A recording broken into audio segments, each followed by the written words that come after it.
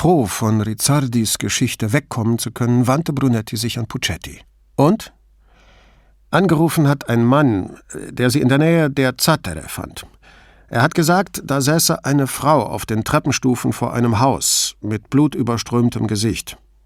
Er hat versucht, mit ihr zu reden, aber sie schien ihn nicht zu verstehen. Und da hat er die Sanitäter gerufen.« »Wurde sein Name protokolliert?« »Ja, Signore. Er ist bei der Frau geblieben, bis sie gekommen sind.« »Hat er sonst noch etwas gesagt?« »Nein, nichts. Nur, dass er auf dem Heimweg war, als er die Frau bemerkte.« »Hat sie etwas gesagt?« »Nur, dass sie gestürzt ist.« »Wie oft ich das schon gehört habe. Wenn ich dafür jedes Mal 10 € bekommen hätte, könnte ich mich zur Ruhe setzen«, warf Rizzardi ein und fragte Puccetti, ob er einen Kaffee wolle. Puccetti starrte Rizzardi fassungslos an, dann sagte er, nein, er wolle keinen Kaffee. Brunetti zahlte und sie gingen über den Hof zum Pronto Soccorso zurück. Diesmal grüßte Brunetti den Pförtner und der winkte lächelnd. Als Brunetti das Krankenzimmer betrat, waren die Augen der Frau offen. Aber als die 3 Männer dann um das Bett herumstanden, waren sie wieder geschlossen. »Signora?« sagte Brunetti. Keine Reaktion. Rizzardi, der sich offensichtlich heraushalten wollte, sagte nichts.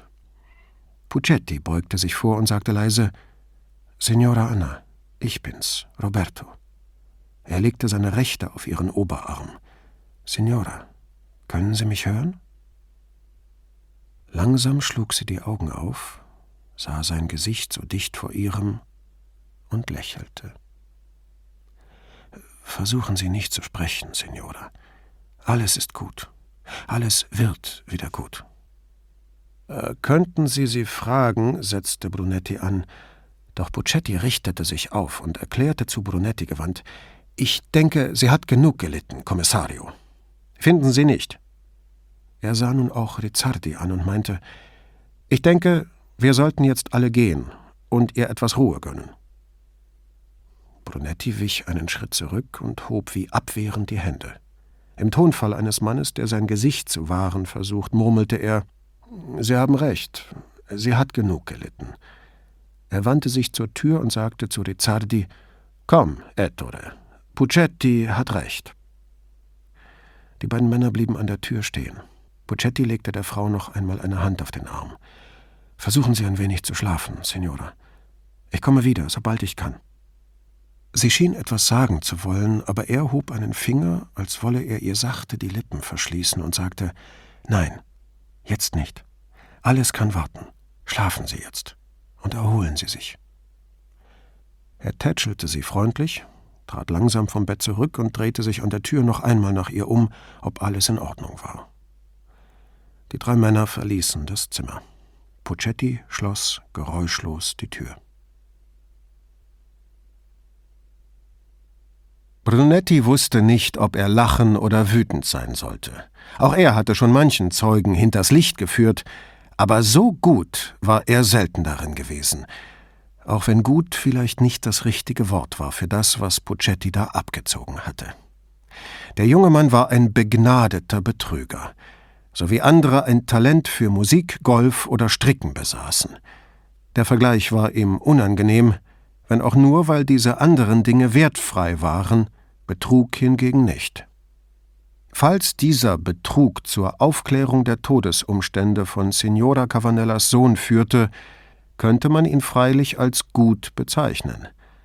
Oh, was für ein Jesuit aus ihm geworden war. Er blickte in das faltenlose Gesicht des jungen Polizisten und fragte sich, wohin Dante ihn verbannt haben würde. Zu den Arglistigen? Zu den Heuchlern? Würde Puccetti in eine Flammenzunge gehüllt oder von anderen seinesgleichen in Stücke gerissen werden? Rizzardi ersparte ihm jeglichen Kommentar, indem er bemerkte, »Mich haben Sie überzeugt.« Und dann, »Ich habe Sie beide heute früh gesehen. Sie waren wirklich sehr gut zu ihr.« Puccetti sah zu Boden und presste die Lippen zusammen, bevor er sagte, »Eigentlich gefällt es mir gar nicht, dass ich das kann, Dottore.« Er wartete, bis eine Ärztin im weißen Kittel an ihnen vorbeigegangen war. »Die meisten sind so gutgläubig. Das macht es einem zu leicht. Dann, ganz ernst, ich sage das nicht so dahin. Mir ist wirklich nicht wohl dabei.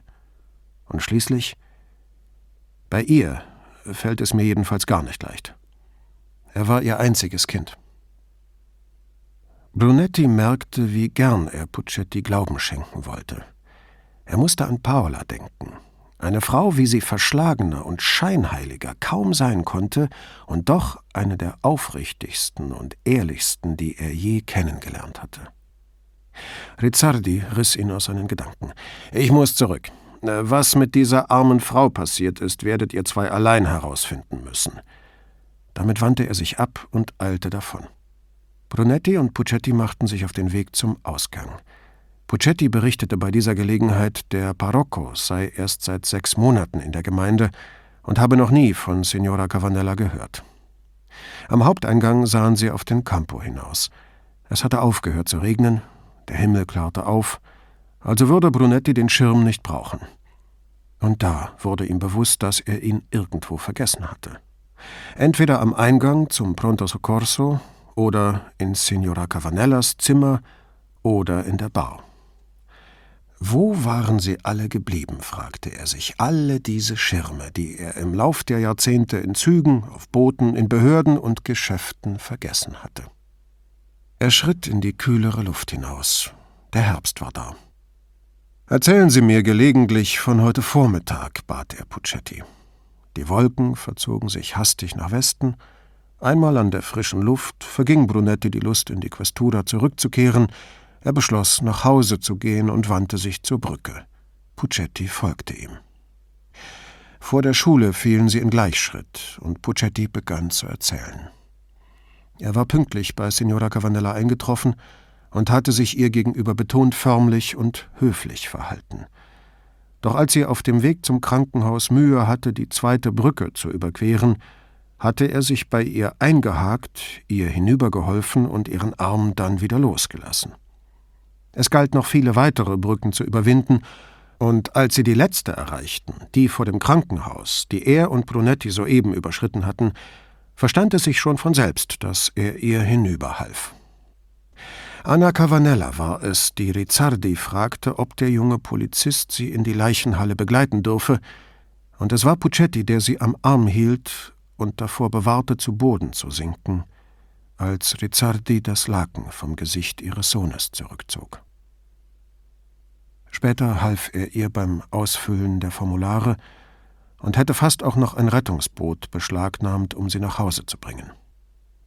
Brunetti hätte gerne Puccettis tiefere Beweggründe erfahren, wusste aber nicht, wie er die Frage formulieren sollte.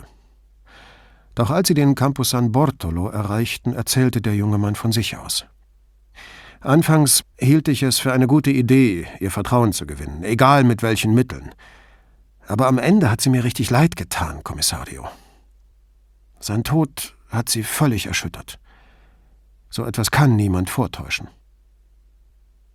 Brunetti blieb unter dem Standbild des stets adretten Goldoni stehen. Er verkniff es sich, Puccetti darauf hinzuweisen, dass er selbst, und zwar ziemlich überzeugend, Gefühle gemimt hatte. Stattdessen dankte er dem jungen Mann für die gute Arbeit und sagte, er könne jetzt Feierabend machen. Puccetti wollte aber lieber in die Questura zurück. Brunetti hob lässig die Hand zum Abschied, wandte sich nach rechts und ging nach Hause. Am nächsten Morgen brach Brunetti frühzeitig in die Questura auf, auch wenn es niemanden sonderlich kümmerte, wann er dort eintraf. Kurz nach 8 hatte er noch von zu Hause aus im Krankenhaus angerufen und mit der für Anna Cavanella zuständigen Stationsschwester gesprochen. Die Signora habe die Nacht durchgeschlafen. Der Arzt habe entschieden, sie noch bis zum nächsten Tag dazubehalten. Ob sie Besuch bekommen hatte, wusste die Schwester nicht, aber es sei noch eine andere Frau zu ihr ins Zimmer gelegt worden. Signorina Elettra stellte gerade einen Aktenordner in den Schrank neben der Tür, als Brunetti ihr Büro betrat. Sie trug eine rostrote Kaschmirjacke, was ihm nach dem langen Sommer endgültig bestätigte, dass es Herbst geworden war. »Ah, Kommissario, ich habe Ihnen merkwürdige Dinge zu berichten.« Er folgte ihr an ihren Schreibtisch. Statt den Computer einzuschalten, zog sie den Stick ab und fragte: »Können wir Ihren Computer nehmen, Signore?« Paters Tür stand weit offen. Der Vicequestore war noch nicht da. Ja, es wäre in der Tat nicht so gut, wenn Pater ihn morgens gleich als erstes bei einem Stelldichein mit Signorina Elettra und ihrem Computer erwischte. Oben angekommen, schaltete sie seinen Computer an und steckte den Stick hinein, während er Regenmantel und Schal im Schrank aufhängte. »Bitte«, rief er zu ihr rüber. Sie nahm auf seinem Stuhl Platz und strich liebevoll über die Tastatur des Computers, den sie ihm vor einem Jahr beschafft hatte. Er wollte gar nicht wissen, wie ihr das gelungen war, oder wie viele Polizeiwachen in Bari sogar auf eine Grundausstattung verzichten mussten, nur weil er jetzt dieses Spitzenmodell besaß, um das ihn die jüngeren Kollegen beneideten und das ihn selbst mit törichtem Stolz erfüllte. Das Innenministerium zu veranlassen, ihm einen Maserati vor die Tür zu stellen, wäre auch kein schlimmerer Fall von Verschwendung öffentlicher Gelder gewesen. Ihr Lächeln sagte deutlich genug, wie sehr sie dieses Gerät schätzte, was ihn nicht zum ersten Mal auf die Frage brachte, warum sie ihn und nicht sich selbst damit beglückt hatte. Er nahm einen der Besucherstühle und setzte sich neben sie. »Sehen Sie«, sagte Signorina Elettra und zeigte auf den Bildschirm. Er erkannte Vorder- und Rückseite sowie die Innenseite einer Carta d'Identità, vor 6 Jahren von der Kommune di Venezia ausgestellt. Das Alter der Frau wurde mit 53 angegeben, Geburtsort Venedig, Wohnsitz die Adresse in San Polo, Familienstand nubile, nicht sposata, Beruf Hausfrau, nicht Haushälterin. Sie bezog eine winzige staatliche Rente. Signorina Elettra drückte auf eine Taste und auf dem Bildschirm erschien ein Dokument der Gesundheitsbehörde. Name und Anschrift der Frau wie im Personalausweis, dann der Name des Arztes, bei dem sie in Behandlung war. Die Praxis lag ebenfalls in San Polo. Wieder ein Tastendruck und Brunetti sah eine Liste ihrer Arztbesuche, einschließlich der jeweiligen Diagnosen und der verschriebenen Medikamente, beginnend vor 17 Jahren, seit solche Daten per Computer erfasst wurden. Er überflog die Einträge und erkannte, dass sie zu den Leuten zählte, die, wie es auch in den guten Zeiten von seiner Mutter geheißen hatte, die Ärzte arm machte. In den vergangenen 12 Jahren hatte sie den Arzt 6-mal aufgesucht, 2-mal wegen Grippe, 1-mal wegen einer Blasenentzündung und 2-mal, um sich eine Überweisung zum Papptest zu holen. Und voriges Jahr hatte sie sich gewöhnliche Schlaftabletten verschreiben lassen. »Und der Sohn?« fragte Brunetti. Sie schüttelte den Kopf. »Nichts. Er existiert nicht. Er wurde nicht geboren, ist nicht zur Schule gegangen, ist nie beim Arzt oder im Krankenhaus gewesen.« Sie sah zu ihm hinüber. Dasselbe, was Puccetti gefunden hat, beziehungsweise nicht gefunden hat. Sie tippte Davide Cavanella und auf dem Bildschirm erschien ein Dokument mit dem Namen, daneben statt irgendwelcher Informationen nur ein paar Reihen von XXXXX. Er war nie festgenommen worden, hatte weder eine Jagdlizenz noch einen Führerschein, keinen Reisepass, keine Carta d'Identità, nie für den Staat gearbeitet oder in irgendeine Rentenkasse eingezahlt, Unterstützung wegen Erwerbsunfähigkeit hatte er ebenfalls nicht bezogen. Dann klickte Signorina Elettra, entweder weil ihr noch etwas eingefallen war oder um zu zeigen, dass sie jede nur denkbare Möglichkeit überprüft hatte, zur vorigen Seite zurück und wies auf den Eintrag. Noch nicht einmal Pflegegeld für die Mutter. In einem Land, in dem es von falschen Blinden wimmelte, in dem man die Renten von längst verstorbenen Angehörigen einstrich, in dem zu 100% Körperbehinderte sich auf Golf- und Tennisplätzen tummelten, hatten sie es hier tatsächlich mit einem wirklich Behinderten zu tun, der niemals einen Anspruch an den Staat geltend gemacht hatte. »Nichts?« fragte er in der Annahme, dass sie auch überall sonst nachgesehen hatte. »Nichts. Wenn man den amtlichen Quellen glauben darf, hat es ihn nie gegeben. Eine Zeit lang starrten sie schweigend den Bildschirm an. Schließlich drückte Signorina Elettra auf eine Taste und der Bildschirm wurde schwarz. Brunetti erschien das wie eine Illustration zu Davide Cavanellas Leben. Und reichlich melodramatisch obendrein, aber das behielt er für sich. »Und Lucrezia Lembo?« fragte er mangels anderer Möglichkeiten. Signorina Elettra rief eine neue Datei auf, markierte einen Eintrag, klickte und es erschien eine Carta d'identità mit dem Schwarz-Weiß-Foto einer nicht mehr ganz jungen Frau, die so streng in die Kamera blickte, als traue sie ihr nicht. Ihre Augen waren hell, was darauf hindeutete, dass ihr dunkler Teint nicht natürlich war, sondern eher von der Sonne herrührte. Da sie anscheinend kaum oder gar nicht geschminkt war, kamen ihre misstrauischen Augen und die verkniffenen Lippen besonders deutlich zur Geltung. Brunetti las die amtlichen Angaben. Geboren 2 Jahre vor Anna Cavanella, die Eltern wohnhaft in Dorsoduro. Größe 1,74 Meter, Familienstand Sposata, Haarfarbe Bionda, Beruf Direttrice, was ohne nähere Angaben so gut wie alles bedeuten konnte. Direktorin von was? »Was noch?« fragte er. Schweigend zeigte sie ihm Lucrezia Lembos Krankenakte der letzten 15 Jahre. Eine bedrückende Lektüre. Mit 50 hatte sie Diabetes bekommen, die Krankheit jedoch offenbar mit Medikamenten in Schach halten können. Trotz 2 Krankenhausaufenthalte wegen Lungenentzündung hatte sie, wie aus den Notizen ihres Arztes hervorging, das Rauchen nicht aufgegeben, was demselben Arzt zufolge nicht nur den Zustand ihrer Lunge, sondern auch den Zucker verschlimmerte. Trotz wiederholter Aufforderung war sie offenbar nie zu irgendwelchen Vorsorgeuntersuchungen gegangen, weder Papptest noch Mammographie. Sie nahm Avandia gegen Diabetes, Tavor gegen Angstzustände, Zoloft gegen Depressionen, und früher hatte sie Antabus genommen, ein Mittel, das, wie er wusste, Alkoholiker bekamen und das ihnen heftige Übelkeit verursachte, wenn sie auch nur einen Tropfen Alkohol tranken. Das Rezept war einmal vor 6 Jahren ausgestellt worden, dann vor 4 Jahren, seitdem nicht mehr. Brunetti überflog die lange Liste von Medikamenten, die ihr mehr oder weniger regelmäßig verschrieben worden waren, darunter eine Reihe gewöhnlicher Antibiotika, die anderen waren ihm unbekannt.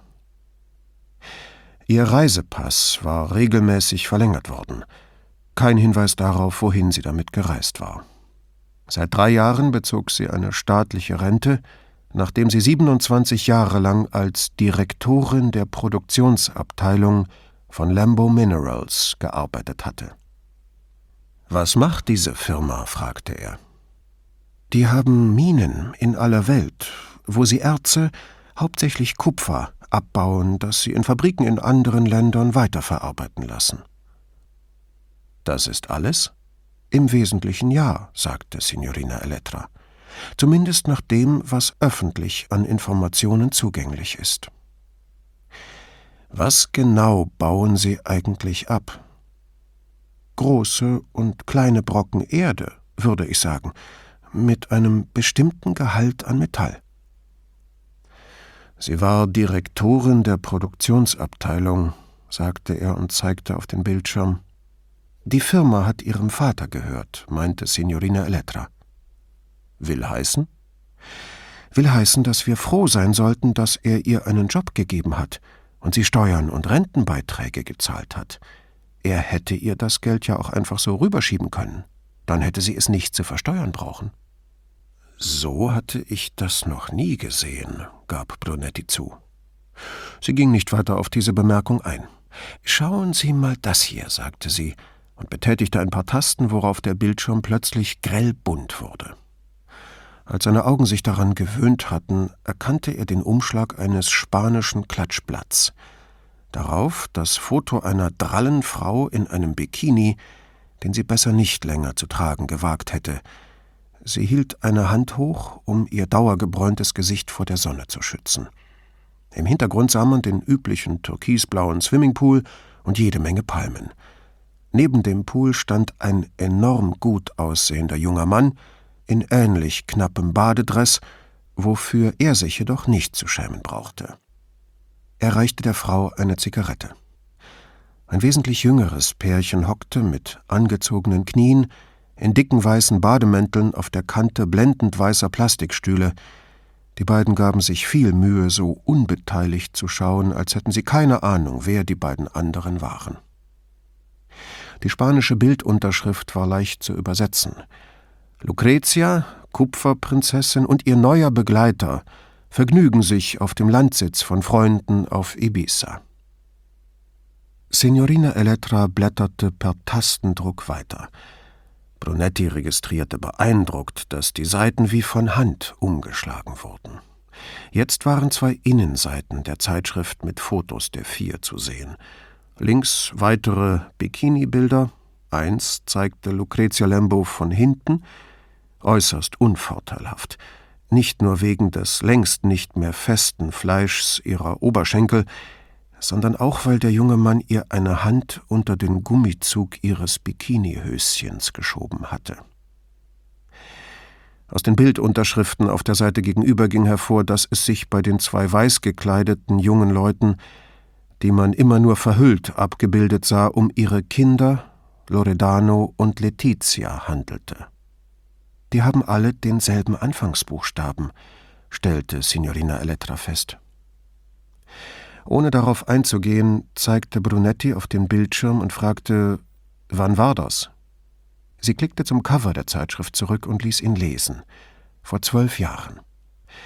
Da war Lucretia knapp 50. Ihr Gesicht jedoch so gestrafft, dass es gut 10 Jahre jünger aussah.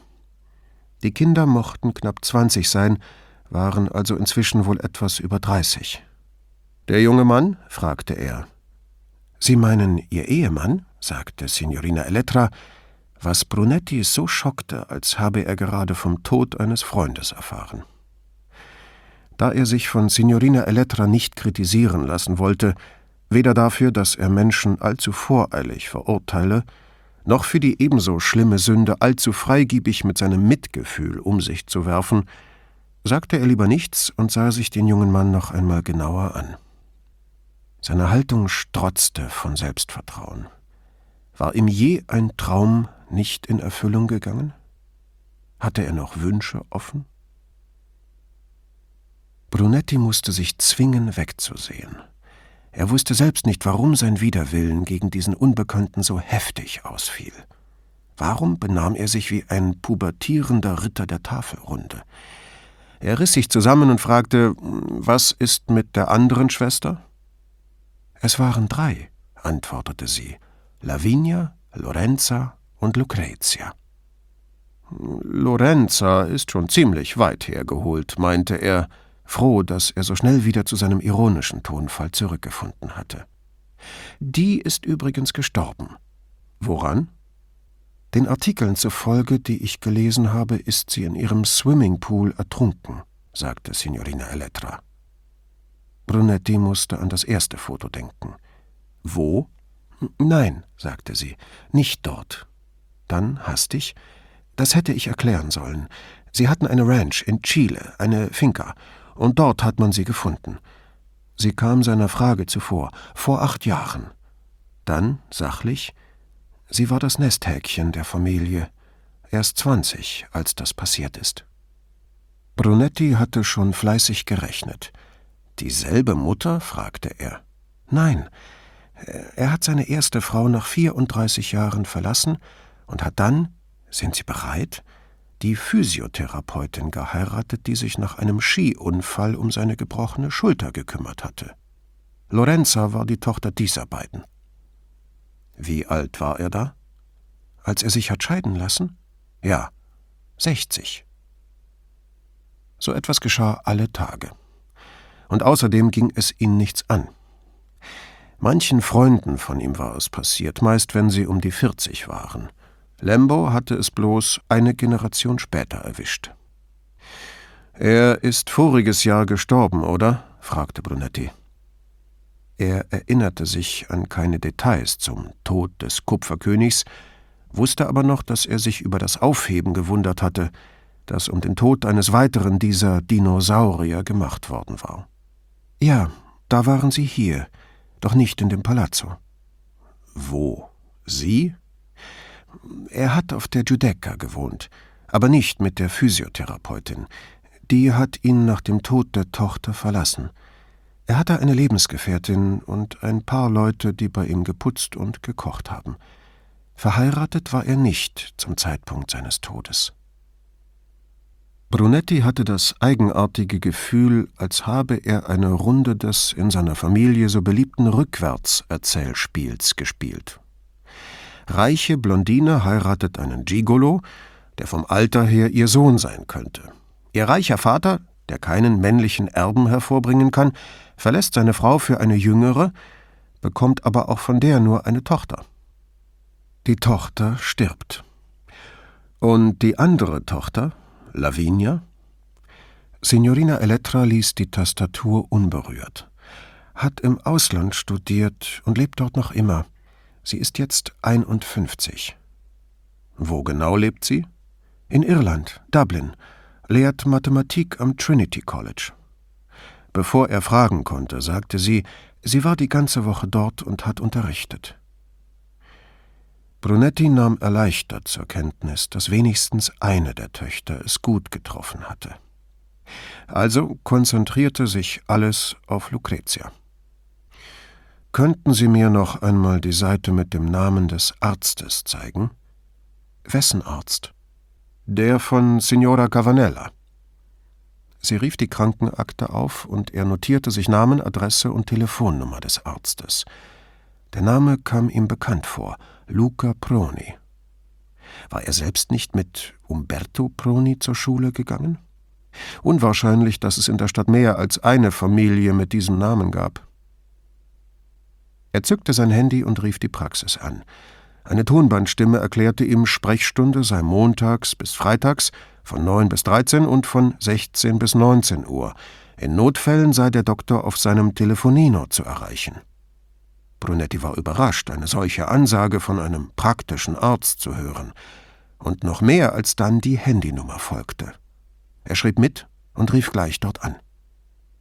Nach dem dritten Klingeln meldete sich eine tiefe Stimme. »Proni?« »Dottor Proni«, sagte Brunetti, der nicht lange um den heißen Brei herumreden wollte. »Hier spricht Guido Brunetti. Ich war mit Umberto auf der Schule.« »Dann sind Sie der Polizist geworden ist?« fragte der andere in neutralem Ton. »Richtig.« »Umberto hat oft von Ihnen gesprochen.« So wie er das sagte, war nicht zu erkennen, ob in positivem oder negativem Sinn. »Nur Gutes, hoffe ich«, sagte Brunetti leichthin, während er sich an irgendetwas zu erinnern versuchte, das Umberto ihm vor all diesen Jahren von seinem Bruder erzählt haben mochte. Aber da kam nichts. »Immer nur Gutes. Und dann? Wie kann ich Ihnen helfen, Kommissario?« »Sie sind Anna Cavanellas Hausarzt.« Der andere zögerte kurz. »Ja, das bin ich.« »Dann wissen Sie es schon, Dottore?« fragte Brunetti. Proni war ihr Arzt, also müsste das Krankenhaus ihn informiert haben. »Was denn?« fragte Proni. Es klang eher neugierig als beunruhigt. »Signora Cavanella ist im Krankenhaus.« »Was?« rief der Arzt. »Tut mir leid, Dottore, ich dachte, man hätte Sie informiert.« »Nein. Was ist passiert?« »Sie wurde gestern an den Zattere von einem Passanten aufgefunden. Dem hat sie erzählt, sie sei gestürzt«, teilte Brunetti ihm das Nötigste sachlich mit. Da Proni nichts dazu bemerkte, fuhr er fort, »Verdacht auf Gehirnerschütterung, Quetschungen an 2 Fingern, das Gesicht übel zugerichtet. Aber laut Auskunft des Arztes, der sie untersucht hat, ist sie außer Gefahr.« Proni schwieg immer noch. »Ich würde gern mit Ihnen reden«, fügte Brunetti hinzu. »Sie sind sich bewusst, dass ich Arzt bin«, erinnerte er ihn, um allzu neugierigen Fragen vorzubeugen. »Das ist mir klar, Dottore.« Brunetti verzichtete darauf, ihn nach Davide zu fragen. Ihm ging es nur um die Möglichkeit, mit Pruni direkt zu sprechen. »Ich weiß über die ärztliche Schweigepflicht Bescheid. Aber Sie wollen trotzdem mit mir sprechen.« Brunetti beschloss, ihm die Wahrheit zu sagen. »Ja, das will ich. Die Frau gibt mir Rätsel auf. Ihr Sohn ebenfalls.« »Sie reden von seinem Tod?« »Ja, das war ein Unfall«, sagte Pruni. »Das glaube ich auch, Dottore, aber ich möchte verstehen, wie es dazu kommen konnte.« »Das hört sich aber sehr nach privater Neugier an, Kommissario.« Brunetti seufzte auf. So leicht war er also zu durchschauen. »Ja, das ist es wohl.« »In diesem Fall werde ich mit Ihnen sprechen«, sagte Pruni zu seiner Verblüffung. Brunetti sah auf seine Uhr. »Ich könnte in 20 Minuten in Ihrer Praxis sein, Dottore.« »In Ordnung.« Dann hörte Brunetti nur noch das Klicken, als der Arzt auflegte. Brunetti ging zum Fenster, lehnte sich hinaus und sah vor, auf den Fundamenta mit dem wachhabenden Polizisten plaudern. Brunetti rief hinunter, er müsse nach San Polo. Vor hob bestätigend die Hand. Auf der Treppe dachte er daran, wie sehr Chiara es missbilligen würde, dass er sich von einem Polizeiboot durch die ganze Stadt fahren ließ, wo er genauso gut die öffentlichen Verkehrsmittel benutzen konnte, auch wenn er mit der Nummer 2 20 Minuten länger brauchte. »Die Leute müssen wieder warten lernen«, lautete ihr aktuelles Mantra. Er stieg ein, ohne sich von Foa helfen zu lassen. Der Bootsführer drehte den Zündschlüssel, jagte den Motor hoch und steuerte die Barkasse Richtung Bacino. »Die letzten Tage, wo man noch draußen herumstehen kann, leider, Signore«, plauderte Foa. »Für meinesgleichen auf jeden Fall«, sagte Brunetti. »Bis der Frühling sich zurückmeldet, überlasse ich es Ihnen, bei Wind und Wetter draußen zu sein.« Foa wusste, wie freundlich das gemeint war. »Ich habe ein paar Bekannte angerufen, Signore«, sagte er lächelnd, »wegen der Lembos, wie sie mir aufgetragen haben, um zu sehen, was ich in Erfahrung bringen kann.« »Sehr gut«, sagte Brunetti. »Was hatten die Ihnen zu sagen?« »Nun ja, Signore«, sagte Foa und steuerte in weitem Bogen rechter Hand auf den Canal Grande zu, »una familia svigata, wie ich gehört habe.« Das war eine deutliche Sprache. Aber nach allem, was Brunetti bisher gehört hatte, klang es ganz danach, als sei die Familie tatsächlich kaputt. »Was haben die Ihnen sonst noch erzählt?« »Sie hatten 3 Töchter. Eine ist gestorben. In Brasilien, glaube ich. Eine lebt in Irland oder so. Der scheint es gut zu gehen. Und dann ist da noch die mit den Kindern, Lucrezia.« Er schnaubte entrüstet. »Wie kann man einem Kind nur so einen Namen geben?« Ihre eigenen Kinder hat sie Loredano und Letizia genannt. Foas Empörung wuchs. »Das hat sie bestimmt wegen ihrer Eltern getan. Die haben ein strenges Regiment geführt, sagen meine Freunde.« Er dachte kurz nach. »Vor allem die Mutter, eine schreckliche Person. Und fromm noch obendrein.« »Was meinen Sie damit?« Brunetti sah genau in dem Augenblick zur Spitze des Glockenturms von San Giorgio hinauf, als der Engel im Wind herumschwenkte und ihm mit seinen Flügeln zuwinkte. Sie war mit dem Patriarchen befreundet und trug immer einen schwarzen Schleier, wenn sie zur Messe ging. Die schlimmste Sorte Basabanki. Und nach einer Pause: »Lag wohl bei ihr in der Familie.« Brunetti schmunzelte. Er hatte solche Bankküsserinnen als Junge gesehen. Schwarz verschleiert kauerten sie in den Kirchenbänken, als würden sie wirklich jeden Moment die Rückenlehne vor ihnen küssen. Nur der Dialekt der antiklerikalen Venezianer, die sich auf ihre Kirchenkritik etwas zugute hielten, konnte so einen saftigen Ausdruck hervorbringen. Die Mutter hatte eine Nonne bei sich im Palazzo wohnen und Gouvernanten, die aus den Mädchen feine Damen machen sollten. Ihr Vater, der Vater der Mutter, also der Großvater der Mädchen, schmückte sich mit einem Adelstitel, aber den hatte ihm das Haus Savoyen verliehen. Das heißt, er war ein Dreck wert. Volkes Stimme, dachte Brunetti, das muss ich Paola erzählen. Er hoffte, sie würde die Bemerkung ihrem Vater weitersagen. Da dessen Titel etliche Jahrhunderte älter war, würde ihm das sicher gefallen. Vor sah Brunetti fragend an, und der nickte zustimmend. »Das ist alles Gerede, Signore«, meinte der Bootsführer. »Sie wissen ja, wie das ist, wenn die Leute in den Bars zusammenhocken und über andere herziehen.« »Abwesende, die sich nicht verteidigen können?« fragte Brunetti lachend. Eine Klatschsucht, dachte er bei sich, die sich noch steigerte, wenn es um Reiche oder Prominente ging. »Ganz genau. Im Übrigen scheint es, dass die Familie, nun ja, der Großvater, sagt man, ständig Prozesse geführt hat. Und das hat natürlich niemand gern. Man brauchte ihm nur bei einem Geschäft in die Quere zu kommen oder zu versuchen, ein Grundstück zu kaufen, das er selbst erwerben wollte, und schon stehen am nächsten Morgen 6 Anwälte vor der Tür. Ich habe meinen Vater gefragt, und der sagt, er habe nie ein gutes Wort über ihn gehört.« Brunetti verkniff sich die Bemerkung, dass die Liste der Leute, über die er noch nie ein gutes Wort gehört habe, länger als Leporellos Liste der Eroberungen Don Giovannis sei. Stattdessen fragte er, »Haben Sie eine der Töchter mal kennengelernt?« »Ich? Nein. Aber mein bester Freund Gregorio hat mir erzählt, er habe mal was mit Lucrezia gehabt. Das ist lange her, bevor sie geheiratet haben, und war auch nichts von Bedeutung.« Brunetti verstand mühelos, dass nicht diese beiden einander geheiratet hatten. Gregorio hat immer gedacht, sie habe sich auf ihn eingelassen, um ihre Mutter zu ärgern. »Was für einen Ruf hatte sie?« fragte Brunetti. »Als Mädchen, meine ich.« »Oh, Sie wissen, wie das ist, Signore«, sagte Foa und bog nach links in den Rio della Madonnetta ein. »Kaum geht eine Frau mal mit einem Mann, behauptet auch jeder andere, sie sei mit ihm ins Bett gegangen.« Brunetti nahm sich vor, diese goldene Wahrheit vom Stapel zu lassen, wenn ihm das nächste Mal jemand mit den Fortschritten der Menschheit kam. Wie zum Ausgleich für seine Bemerkung fügte Foa hinzu, »Gregorio sagt, sie war ein nettes Mädchen. Sie sind noch lange Zeit danach Freunde geblieben.« »Jetzt nicht mehr?« »Wo denken Sie hin, Signore? Er hat ein Mädchen von der Giudecca geheiratet, und die hält ihn an der kurzen Leine.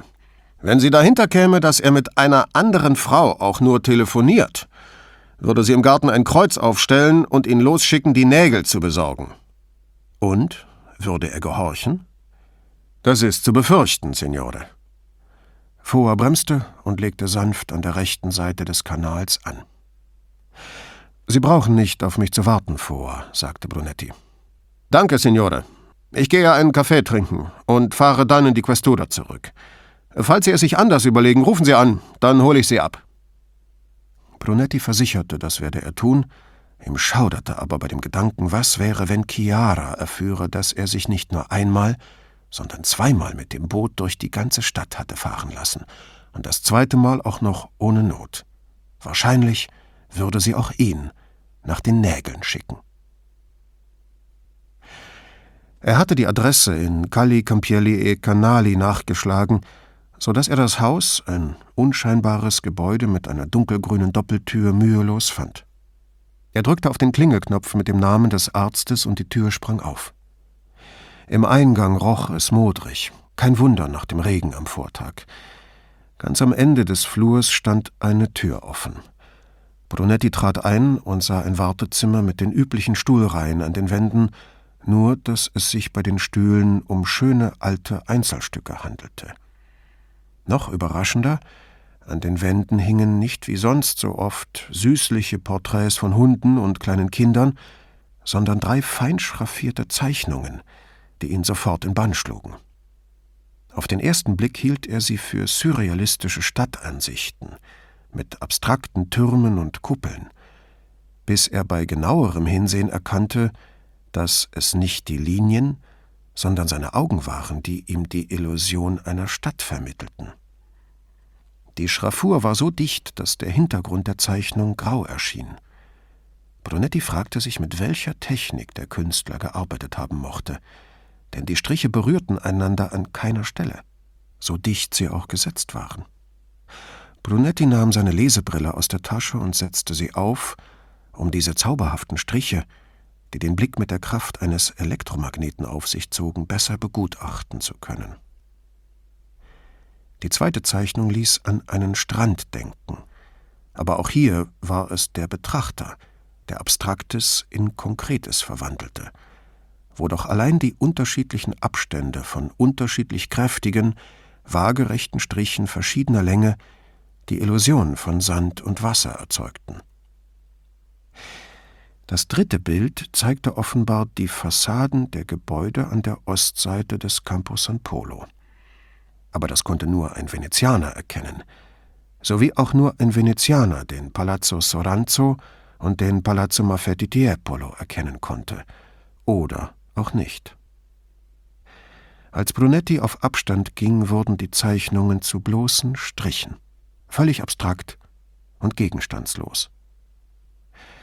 Als er den Blick über die 3 Zeichnungen schweifen ließ, bemerkte er erleichtert, dass sie hinter Glas waren.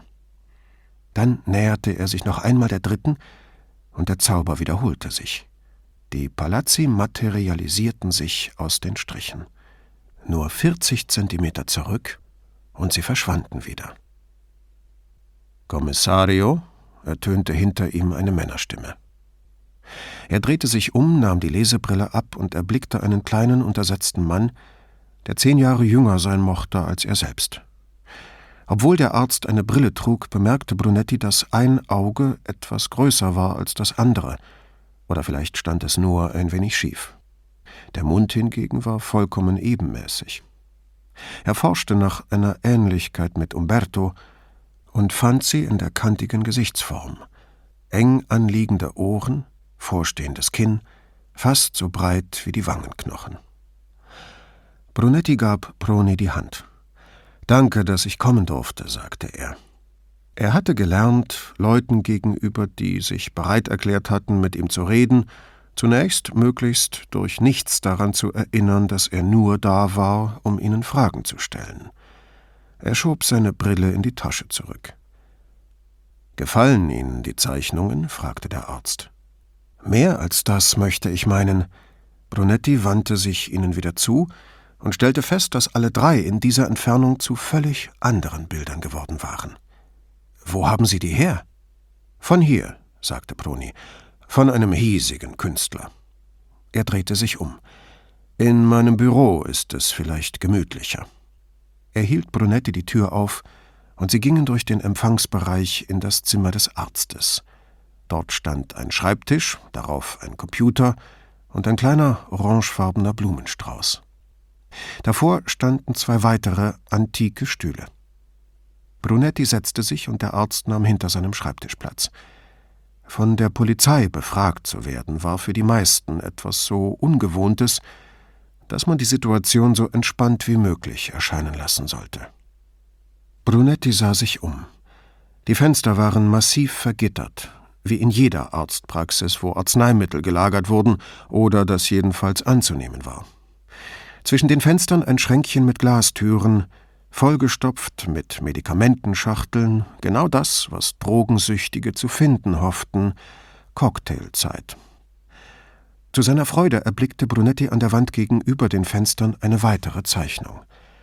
Hätte er die im Wartezimmer nicht gesehen, hätte er sie für ein abstraktes Aquarell in verschiedenen Grautönen gehalten. Jetzt aber wusste er, dass dieser Eindruck von der feinen Schraffur hervorgerufen wurde. Die Striche konnten keinen Millimeter voneinander entfernt sein. Proni holte ihn in die Gegenwart zurück. »Ich habe im Krankenhaus angerufen und mit dem Stationsarzt gesprochen. Er sagt, er möchte sie noch mindestens einen Tag da behalten.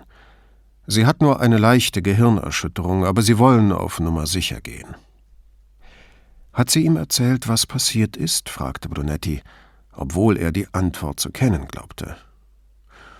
»Nur das, was sie auch dem Mann erzählt hat, der sie gefunden hat.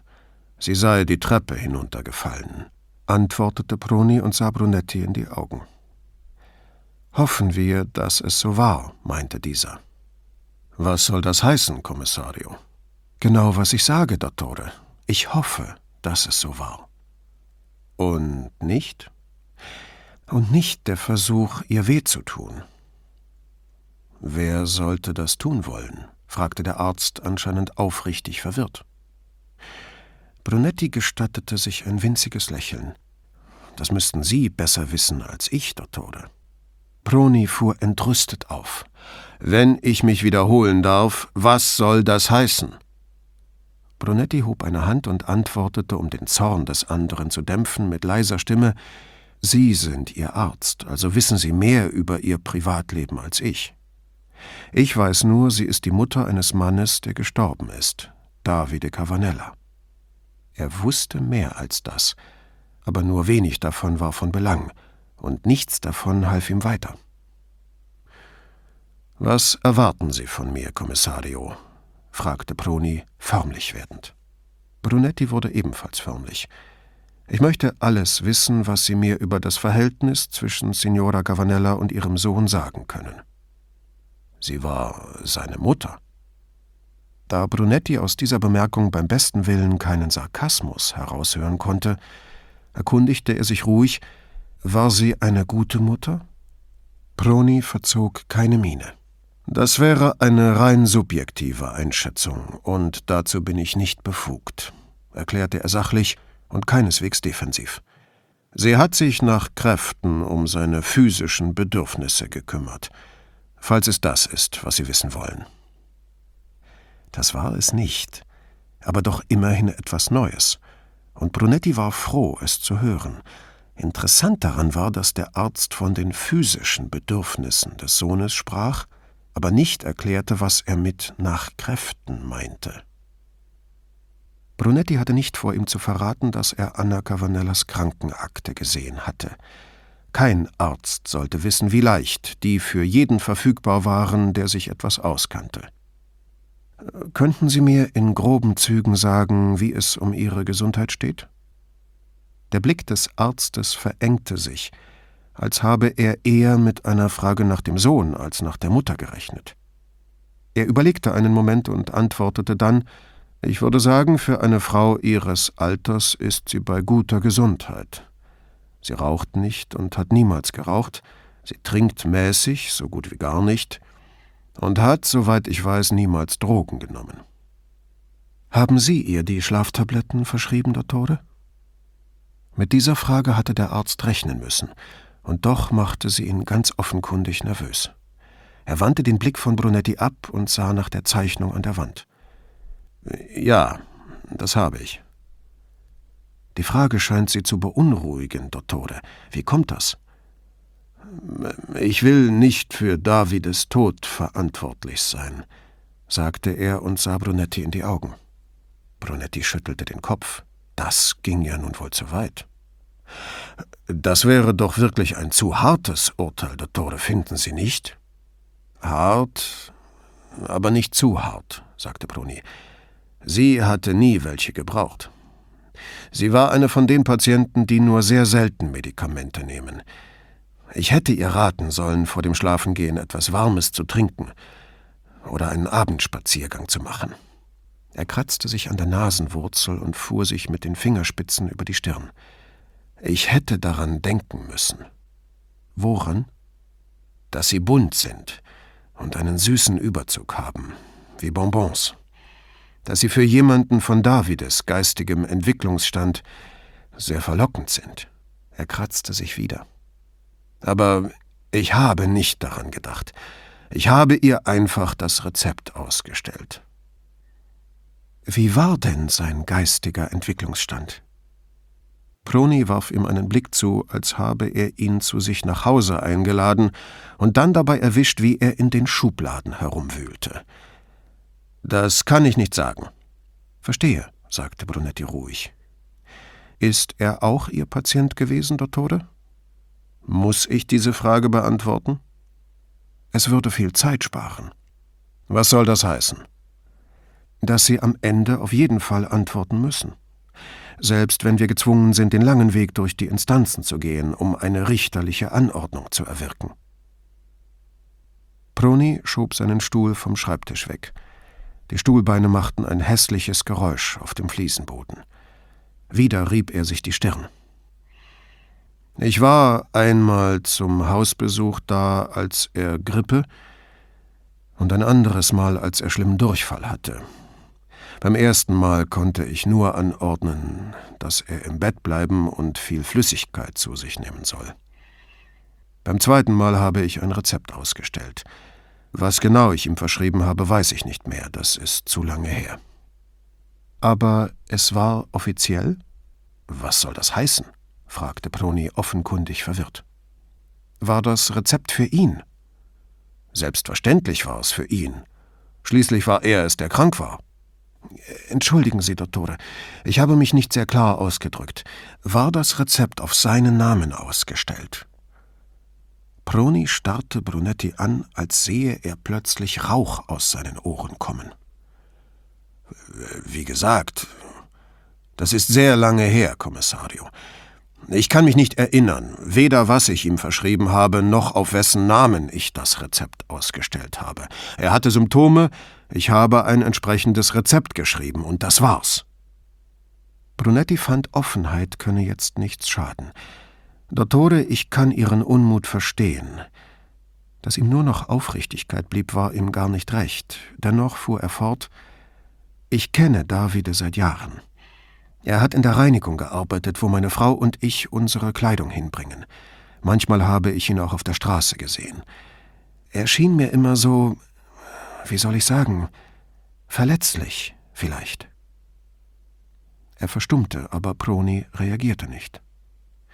Sein Sinn für Anstand oder Fairness hielt Brunetti davon ab, eine ähnliche Lüge wie Puccetti zu erfinden und dem Arzt zu erzählen, sein Sohn habe Davide gekannt und mit ihm Fußball gespielt. Was hatte er, Dottore? Und noch bevor Proni antworten konnte: Es ist mir egal, ob Sie ihn noch öfter gesehen oder wegen anderer Erkrankungen behandelt haben. Ich möchte nur wissen, was war sein Problem? Proni beugte sich vor. Er war das Kind einer dummen Frau. Er war das Kind einer Frau, die, was auch immer er hatte, als Strafe Gottes sah. Als lebte sie noch in einer Hütte im Wald und glaube noch an Hexen. Wie die meisten Christen kannte sie sich mit Schuldgefühlen bestens aus, verstand aber nichts von Nächstenliebe. Also schwieg sie sich über seine Krankheit aus.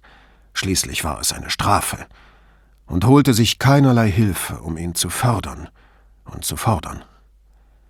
Hat ihn einfach sich selbst überlassen. Deswegen sah er so verletzlich aus. Deswegen wirkte er so verloren und fremd. Haben Sie das von ihr, Dottore? Proni errötete. Entweder wegen der Aussagen, zu denen er sich hatte hinreißen lassen, oder weil Brunetti an seinen Worten zweifelte. Er presste die Lippen zusammen, und das eine Auge schien plötzlich noch größer. »Das brauchte sie mir nicht eigens zu sagen, Kommissario«, erklärte er etwas ruhiger. »Das merkte man schon allein daran, wie sie ihn behandelte und wie sie von ihm sprach.« Proni erhob sich abrupt. »Mehr habe ich nicht zu sagen, Kommissario.« Brunetti stand auf und reichte ihm über den Schreibtisch hinweg die Hand. Proni ergriff sie, ohne zu zögern. »Lassen Sie ihn in Frieden ruhen«, sagte der Arzt. Im Leben hatte er so wenig davon. Brunetti spürte, mit weiteren Fragen wäre nichts zu gewinnen, und wandte sich zur Tür. Im Wartezimmer blieb er noch einmal stehen und wies auf die Zeichnungen, die jetzt aus größerer Distanz wieder ganz anders aussahen. »Sie sagten, der Künstler stammt von hier«, sagte Brunetti. »Könnte ich seinen Namen schon mal gehört haben?« »Anzunehmen«, sagte Proni mit einem Lächeln, das ihn um Jahre jünger machte. »Und? Wie heißt er?« fragte Brunetti, der sich irgendwie dazu aufgefordert fühlte. »Davide Cavanella«, sagte Proni und schritt an ihm vorbei. Das sollte meinen Zorn auf seine Mutter erklären. Er hielt die Tür auf, und Brunetti ging. Da er nun schon einmal in der Nähe war, beschloss Brunetti, zu Hause vorbeizusehen, bevor er in die Questura zurückfuhr. Die Kinder waren zum Mittagessen nicht da. Er hatte Paola gesagt, er komme auch nicht, aber nach dem Gespräch mit Dottor Proni sehnte er sich danach, mit ihr zu reden. Wie nicht anders zu erwarten, lag sie auf dem Sofa und las. Als er hereinkam, blickte sie auf, kein bisschen überrascht, was ihn zu der Frage veranlasste: »Und wenn ich jetzt der Axtmörder wäre?« Sie nahm einen Zettel von ihrer Brust, legte ihn ins Buch, beförderte das Buch ans Fußende des Sofas und sagte: »Der Axtmörder hatte deine Schritte auf der Treppe, und seine Schlüssel haben genauso geklimpert wie deine.« »So scharf ist dein Gehör?« fragte er mit sichtlicher Verblüffung. »Staunst du über meine guten Ohren wegen meines fortgeschrittenen Alters? Oder weil ich jahrelang die Musik von 2 Teenagern über mich ergehen lassen musste?« erkundigte sie sich. Er hängte grinsend sein Jackett über eine Stuhllehne, schob das Buch beiseite und setzte sich. »Hast du mich wirklich heraufkommen hören?« »Ja.« »Und du erkennst meine Schlüssel?« Sie zögerte, wie sie es immer tat, wenn sie über die Zweckmäßigkeit einer Lüge nachdachte. »Nein.« Er lächelte, sie zuckte die Schultern. »Aber Schlüssel habe ich gehört, und Diebe oder Axtmörder machen keinen Lärm, wenn sie einzubrechen versuchen.« Sie schwang ihre Füße herum und stellte sie auf den Boden. »Hunger?« Brunetti blieb stumm. Er wusste es nicht. Davide Cavanella nahm ihn immer noch in Beschlag und vertrieb jeden anderen Gedanken. »Ich möchte dich etwas fragen.« »Worüber?« »Geräusche«, sagte er, »ich meine Töne.« »Was ist damit?« »Ich frage mich, wie das ist, wenn man taub ist.« Sie sah ihn lange an, sagte aber nichts. »Wie lernen die?« »Was denn?« Er machte eine hilflose Geste. »Alles. Essen, auf einem Stuhl sitzen.« »Ich nehme an, Sie lernen das genauso, wie Raffi und Chiara es gelernt haben.« »Und wie war das?« fragte er. Nicht, weil er sich nicht erinnerte, sondern weil er nicht wusste, ob Paula dieselben Erinnerungen hatte.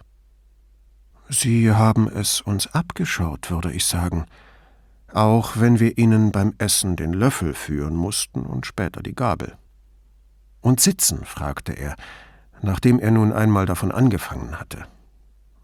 »Zuerst haben sie beim Essen auf Hochstühlen gesessen, weil wir sie hineingesetzt haben, und als sie groß genug waren, auf einem Stuhl zu sitzen, haben sie es uns gleich getan.« Nach kurzem Überlegen fügte sie hinzu: »Und wahrscheinlich sind sie dahinter gekommen, dass Sitzen bequemer ist als Stehen.« »Man bekommt Hunger, also isst man etwas«, sagte Brunetti.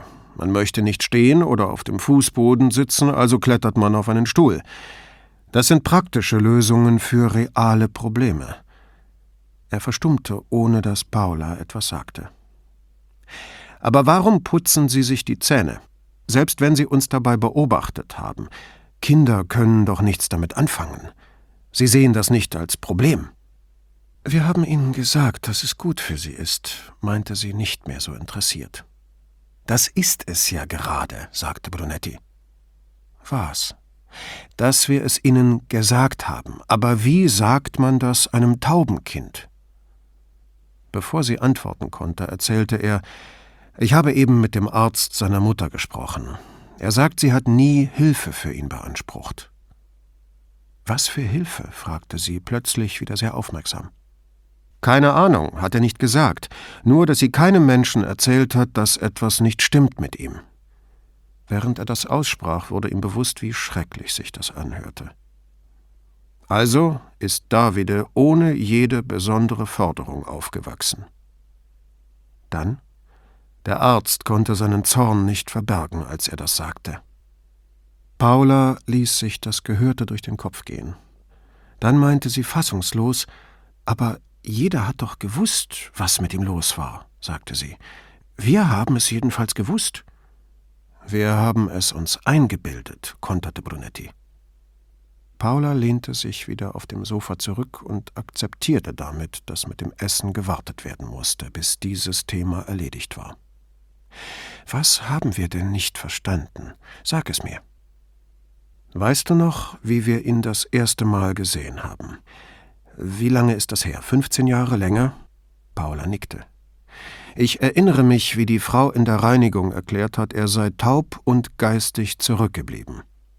Er selbst stand dabei neben ihr. Sie hat ihn behandelt wie irgendein Möbelstück.« Aber sie hatte es nicht böse gemeint, das war ihm damals schon klar gewesen. Paula erinnerte sich ebenfalls an die Szene. »Ich weiß noch, wie ich zusammengezuckt bin«, sagte sie, »taub und geistig zurückgeblieben, ohne alle Umschweife.« Sie sah die Szene wieder vor sich. Er hat gar nicht reagiert, nicht wahr? Genauso gut hätte sie vom Wetter reden können. Sie lehnte den Kopf an die Sofalehne, schloss die Augen und fragte, »Was versuchst du mir zu sagen?« »Ich bin mir nicht sicher«, gab Brunetti zu. Dann, nach längerem Schweigen, »im Wartezimmer des Arztes hängen ein paar Zeichnungen des Jungen. Ganz außerordentlich, so etwas habe ich noch nie gesehen.« Paula öffnete die Augen wieder. »Darunter kann ich mir noch nicht so viel vorstellen«, meinte sie lächelnd. Brunetti gab das Lächeln zurück. »Es sind Veduten, zusammengesetzt aus Hunderten von waagerechten Strichen, dicht an dicht, nur Millimeter auseinander. Palazzo Soranzo, der Lido, eine Stadtansicht, absolut akkurat. Aber man erkennt das nur aus einer ganz bestimmten Entfernung. Sonst sieht man nur Striche.« Er merkte selbst, wie wenig er den Zeichnungen gerecht wurde und verstummte. »Und?« fragte Paula. »Vielleicht erklärt das, warum der Arzt so zornig war.« »Worüber?« »Vielleicht ist er der Ansicht, sie habe seine Behinderung ignoriert und sie dadurch noch verschlimmert. Dass er anfangs gar nicht zurückgeblieben war, sondern nur taub.« »Ist das denkbar?« fragte Paula. Brunetti schaute auf seine verschränkten Hände herunter. »Das kann ich nicht sagen. Mit Psychologie und Gehirnentwicklung kenne ich mich nicht gut aus.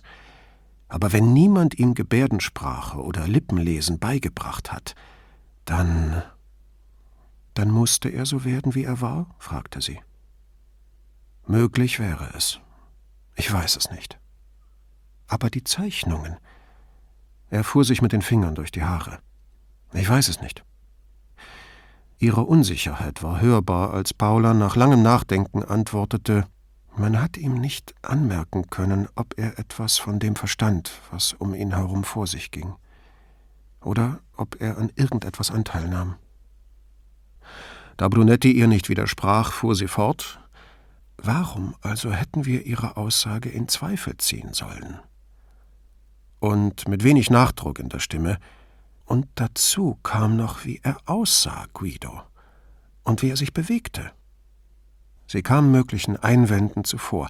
»Ich weiß, es ist schrecklich, so etwas zu sagen, aber er hat nun einmal so ausgesehen, als ob was nicht mit ihm stimmt.« Um einen ruhigen Tonfall bemüht, meinte Brunetti, »Wir haben nie hinterfragt, was man uns erzählt hat, und nie nach dem Warum gefragt.« Paula legte ihm eine Hand auf den Oberschenkel. »Ich möchte mich nicht herzlos anhören, Guido. Aber ich glaube, niemand käme darauf, so etwas in Zweifel zu ziehen. Zumal, wenn er denjenigen gut kennt, der ihm sagt, der Junge sei taub und zurückgeblieben.« »Er hat gelernt, Leuten die Taschen nach Hause zu tragen«, ließ Brunetti nicht locker. »Er musste das lernen. Jemand musste es ihm beibringen. Stell dir vor, wie schwierig das wäre, wenn einer taub und zurückgeblieben ist. Wir brauchten unseren Kindern nicht beizubringen, wie man sitzt. Sie wollten es. Soweit ich mich erinnere, mussten wir auf die Kinder einreden, sich die Zähne zu putzen und ihnen beibringen, wie man das macht, und sie dann so lange beaufsichtigen, bis sie es aus freien Stücken taten. Beim Taschentragen ist das auch nicht viel anders. Das ist nicht etwas, das man tun will oder instinktiv tut. Es muss einem beigebracht werden, braucht Übung.« Paula betrachtete die Gemälde an der Wand gegenüber. »Wann verrätst du mir endlich, warum wir über diese Angelegenheit sprechen?« Sein Blick folgte ihrem. Das Porträt einer entfernten Vorfahrin ihrer Mutter, einer nicht sehr hübschen Frau mit einem wunderschönen Lächeln, und eine ungerahmte Holztafel mit dem Porträt eines Mannes in Marineuniform, der einen Vogel mit braun geflecktem Federkleid hielt. Brunetti hatte es vor Jahrzehnten von seinem ersten Gehalt gekauft. Wenn Davide sowohl taub als auch zurückgeblieben war, und wenn seine Mutter sich nicht darum gekümmert hat, wie konnte er dann so zeichnen?« fragte Brunetti, womit er wieder bei dem war, was seine Zweifel ausgelöst hatte, bei den Zeichnungen. Paula lehnte sich wieder zurück.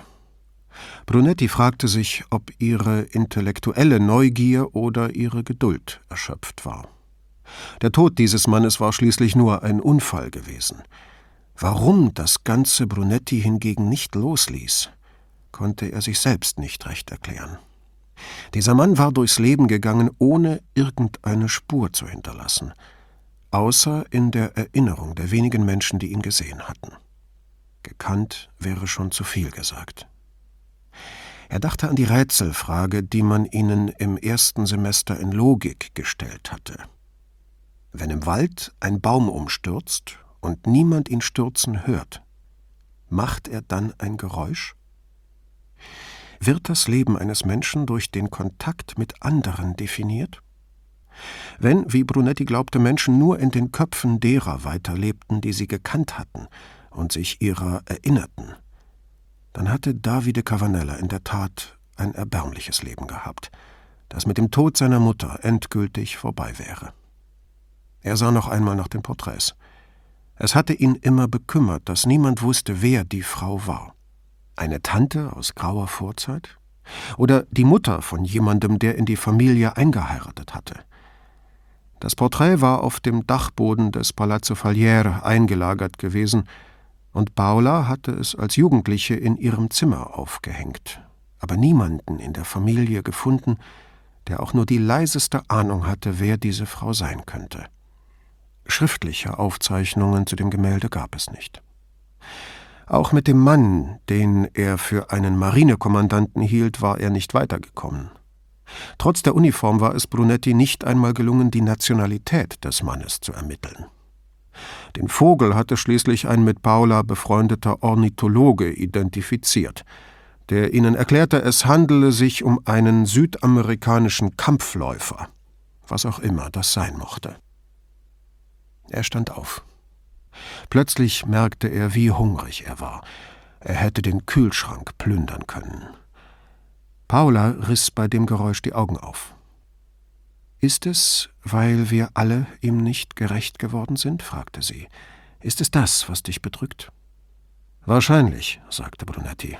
»Und jetzt ist er tot und man kann es nicht wieder gut machen.« Um endlich von dem Thema abzukommen, fragte er, »Meinst du, es ist noch warm genug, um auf der Terrasse zu essen?« Sie warf einen Blick aus dem Fenster und sah nach dem Sonnenstand. Draußen schien alles trocken zu sein. »Wenn wir uns beeilen«, sagte sie. »Gut, ich decke den Tisch.« Paula stand auf, wobei Brunetti zum ersten Mal bemerkte, dass sie sich mit einer Hand hochstemmen musste. Sie ging an ihm vorbei in die Küche, blieb in der Tür stehen und sagte, ohne sich zu ihm umzudrehen, »Es ist gut, dass es dich bedrückt, Guido.« Dann sah sie nach, was noch im Kühlschrank war. Als Brunetti in die Questura zurückkam, sagte ihm der Wachmann, Dottor Patta wünsche ihn in seinem Büro zu sprechen. Das erinnerte den Kommissario daran, dass er den Auftrag seines Vorgesetzten, sich um das Problem am Campo San Barnaba zu kümmern, seit 3 Tagen fast vergessen hatte. Schon als Patta davon anfing, war ihm das Ganze als eine Lappalie erschienen, und jetzt erschien es ihm noch belangloser. Doch davon ließ er sich nicht anfechten. Wie jeder gute Schauspieler fiel er, sobald er die Bühne betreten hatte, niemals aus der Rolle. Oder zumindest selten. Signorina Elettra war nicht an ihrem Schreibtisch, so dass Brunetti sich dem Gespräch ohne Vorinformation stellen musste. Er klopfte an und folgte Pattas lautem »Avanti!« Auch wenn er die Angelegenheit praktisch mit links erledigt hatte, setzte Brunetti eine Miene auf, die zu gleichen Teilen aus Zerknirschtheit und Eifer zusammengesetzt war. Er hatte erst 2 Schritte ins Zimmer getan, als Patta aufsprang und um seinen Schreibtisch herum auf ihn zueilte. Der Vicequestore hob eine Hand, aber statt sie Brunetti zum Gruß zu reichen, legte er sie ihm auf den Oberarm, als wolle er ihn zum Stuhl begleiten. Brunetti gab sich dieser Strömung offensichtlichen Wohlwollens hin und ließ sich willig zum Bootssteg lotsen. Als er angelegt hatte, begab sich Pata zu seinem eigenen Liegeplatz zurück und sah seinen Untergebenen über den Schreibtisch hinweg lächelnd an. »Schön, dass Sie Zeit für mich haben«, sagte Pata. Brunetti aktivierte sein Radar und versuchte in Patas Tonfall Sarkasmus aufzuspüren, fand aber nicht den leisesten. Also änderte er die Frequenz und suchte nach Ironie, jedoch ebenfalls ergebnislos. »Als Garzanti mir mitteilte, dass Sie mich sprechen wollten, bin ich sofort herbeigeeilt, Dottore.« Brunetti strahlte, als habe er seit Tagen auf diese Gelegenheit gewartet. »Ich möchte mit Ihnen über den Auftrag reden, mit dem ich Sie kürzlich betraut habe«, erklärte Pata mit einem Lächeln, das ebenso breit wie unaufrichtig war. »Ah, ja«, sagte Brunetti und schaltete von Eifer auf Besorgnis um. »Das hat mich sehr beschäftigt.« Widerstrebend fügte er hinzu, »ganz einfach war das nicht, Vicequestore.« Patas Lächeln erlosch, und ein Teil der Bräune wich aus seinem Antlitz. Er setzte zum Reden an, machte den Mund wieder zu, schluckte, leckte sich die Lippen und fand zu seinem Lächeln zurück. Ehe er Patas Unruhe bemerkte, hatte Brunetti ihm erzählen wollen, es sei ihm dank übermenschlicher Anstrengungen gelungen, das Problem des Bürgermeistersohns zu lösen.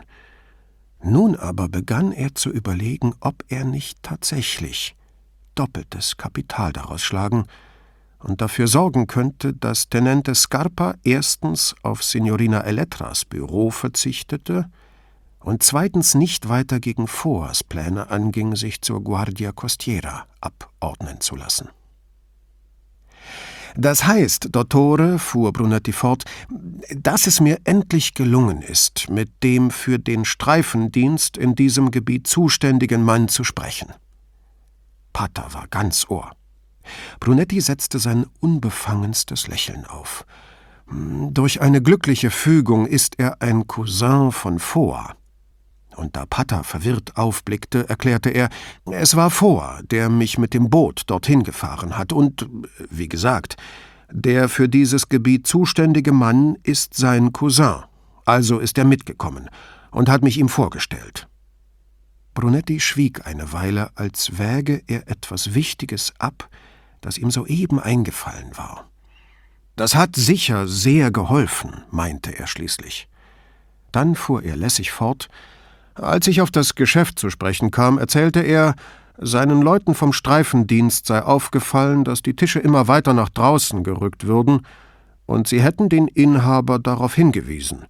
Bisher sei aber noch keine Anzeige erstattet worden.« »Und der Bootsführer, Foa, war der auch dabei?« »Ich habe ihn gebeten, dabei zu bleiben, Signore. Ich fand, das könnte von Nutzen sein.« Augenzwinkernd fügte Brunetti hinzu, »Sie wissen ja, wie sehr wir Venezianer zusammenhalten.« Nachdem Pata das verdaut hatte, fragte er, »Und weiter?« Brunetti senkte den Blick, als sei ihm seine Bemerkung über die Venezianer peinlich oder das, was nun kommen würde, unangenehm.